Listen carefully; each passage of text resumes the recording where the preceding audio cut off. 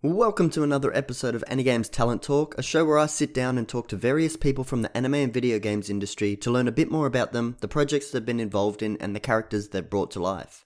I'm your host Joel, and today I'm talking to Eric Stewart, who's known for voicing both Brock and James in Pokemon, Seto Kaiba in Yu-Gi-Oh!, and a ton of other voices across numerous 4Kids productions.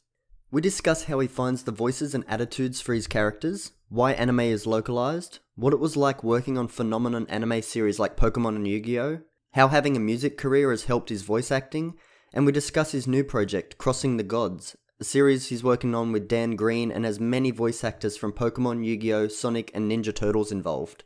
This episode was filmed live on location at Supernova Sydney 2019, so I do apologise for the background noise. But this was a really fun interview and I hope you guys really enjoy it. So let's get into it. So you mentioned yesterday that in the panel that for Kaiba, it kind of took you a little bit to get that the voice right, so that he didn't come off too villainish and didn't come off too of a friendly character. So how long did it actually take the process to nail that down, especially being the director of the series as well? Right. Did you kind of just say it's going to be this, or did you have someone to kind of bounce ideas off as well? So it wasn't finding the voice, it was finding the attitude.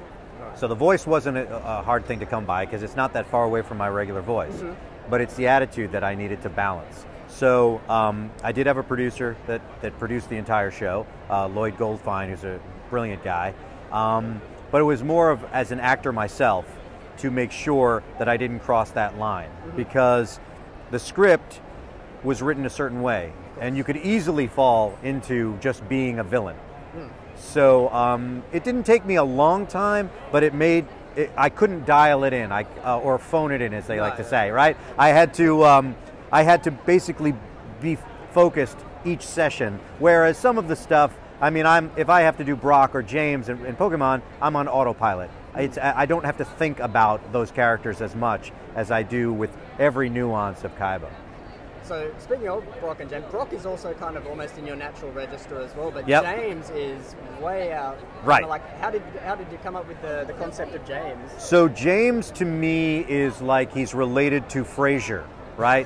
Right, Kelsey Grammer. Yeah. So the brothers would be Frasier, Niles, and James. Yeah. So I went to a very sort of hippy-dippy private school where we all dressed like we looked like vagabonds, right? But we played sports against a lot of very uptight, snooty blazers and khaki pants schools. So I just channeled those guys for James. Yep. Also, as the actor, I wanted to make sure that the two characters, who obviously talk to each other a lot, were their own and not it's Eric Stewart playing characters. Most of the fans that grew up watching the show had no idea that the same person was both of those characters. I wanted you to listen to Brock and James, not, well, Brock kind of sounds like James, so it's obvious it's the same guy doing it. So it's all about the placement. Brock is in my upper register. I'm totally channeling Casey Kasem, who was my voiceover hero growing up, played Shaggy on Scooby-Doo, and of course my favorite anime of all time, Battle of the Planets. He was Mark on G-Force. So that's where that voice comes from. And then I wanted to do something in a different placement, so James is a totally rounded sound, lower register. That way they could stay away from each other. Of course. So, like, obviously things in the business, things happen that are out of your control. Was it a little bit sad saying goodbye to Brock and James, especially with James kind of being such a prominent character still in Pokemon to this day? Or is it a bit of a relief that you haven't had to record the 1,200 plus episodes? No, I'm very proud of the work that I did on the show. Working on it for 10 years, of course, helping to launch that property, still being a pop culture phenomenon that if you're 6 years old or 60 years old, you know what Pokemon is, right? It was a great experience. I would love to still do it, but the fact that they moved on and they do have a new cast, that's all great. I still get to play Kaiba, which is fun whenever we do that stuff. But I helped develop those characters. So if anyone's out there doing their version of it, they're imitating me. Yeah. So that's fine too. Well, there's still a lot of fans out there that only consider the Brock, Misty, Ash era of Pokemon the OG. Well, I can't argue with that. No. No.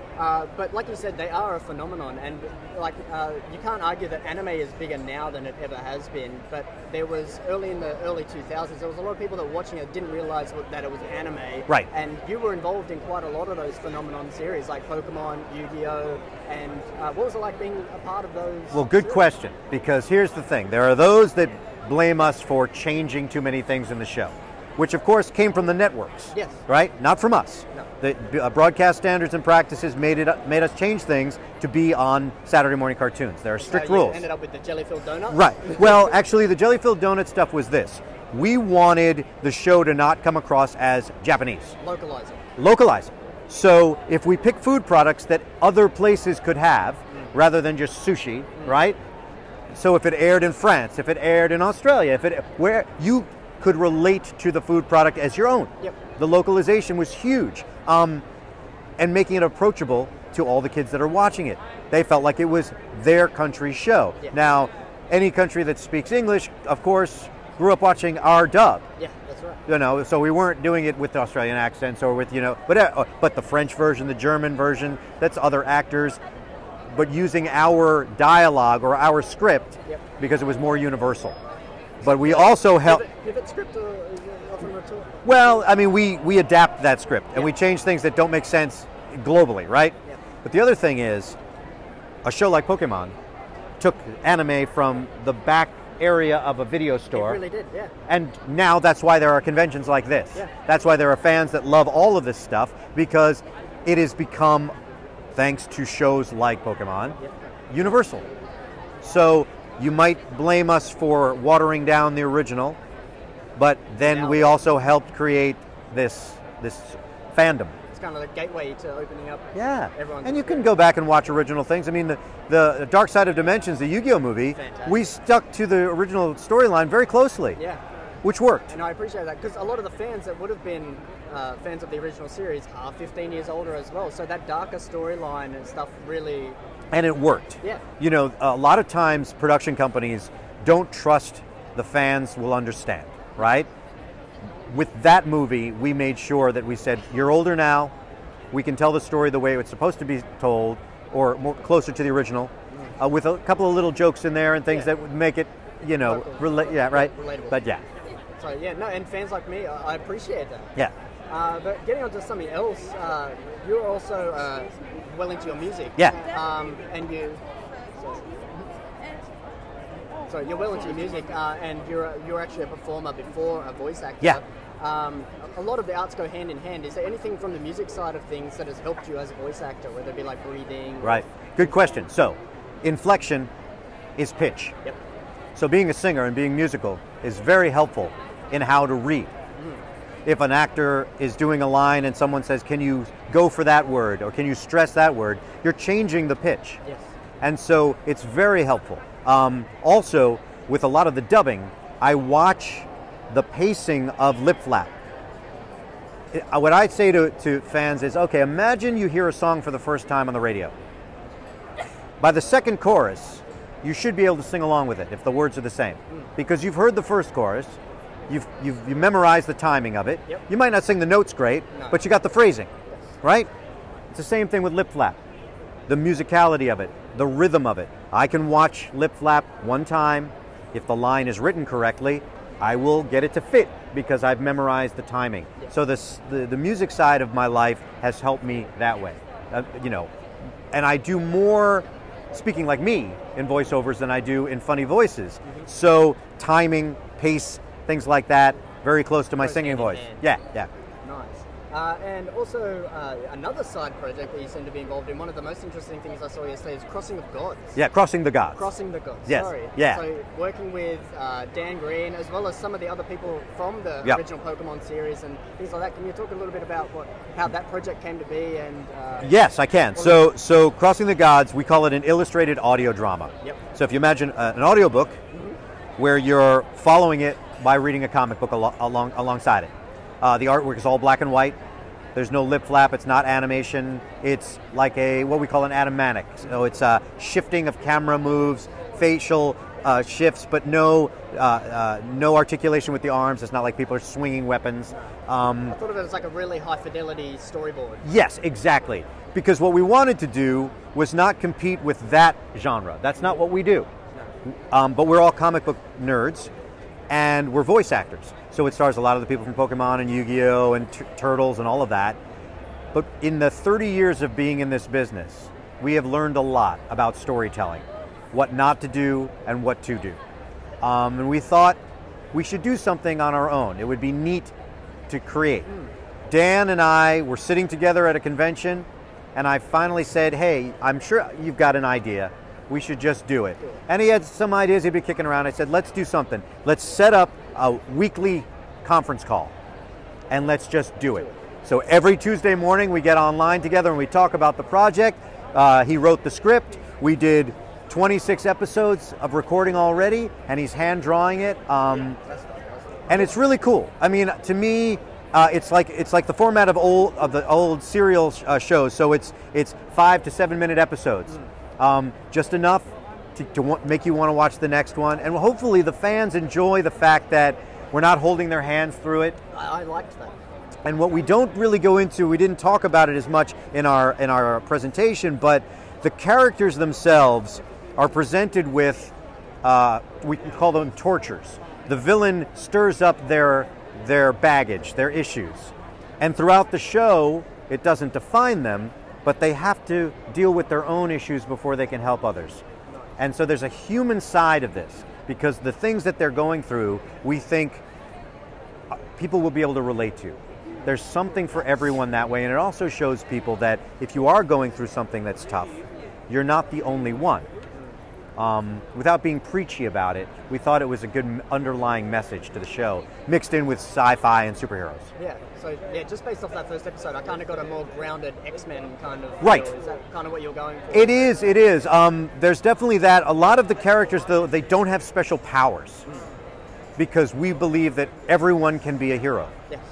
If you help one person, you're a hero, Yeah. right? So there's really very few special, like, maybe a couple of cool things like that, but it's really more about their soul, their moral.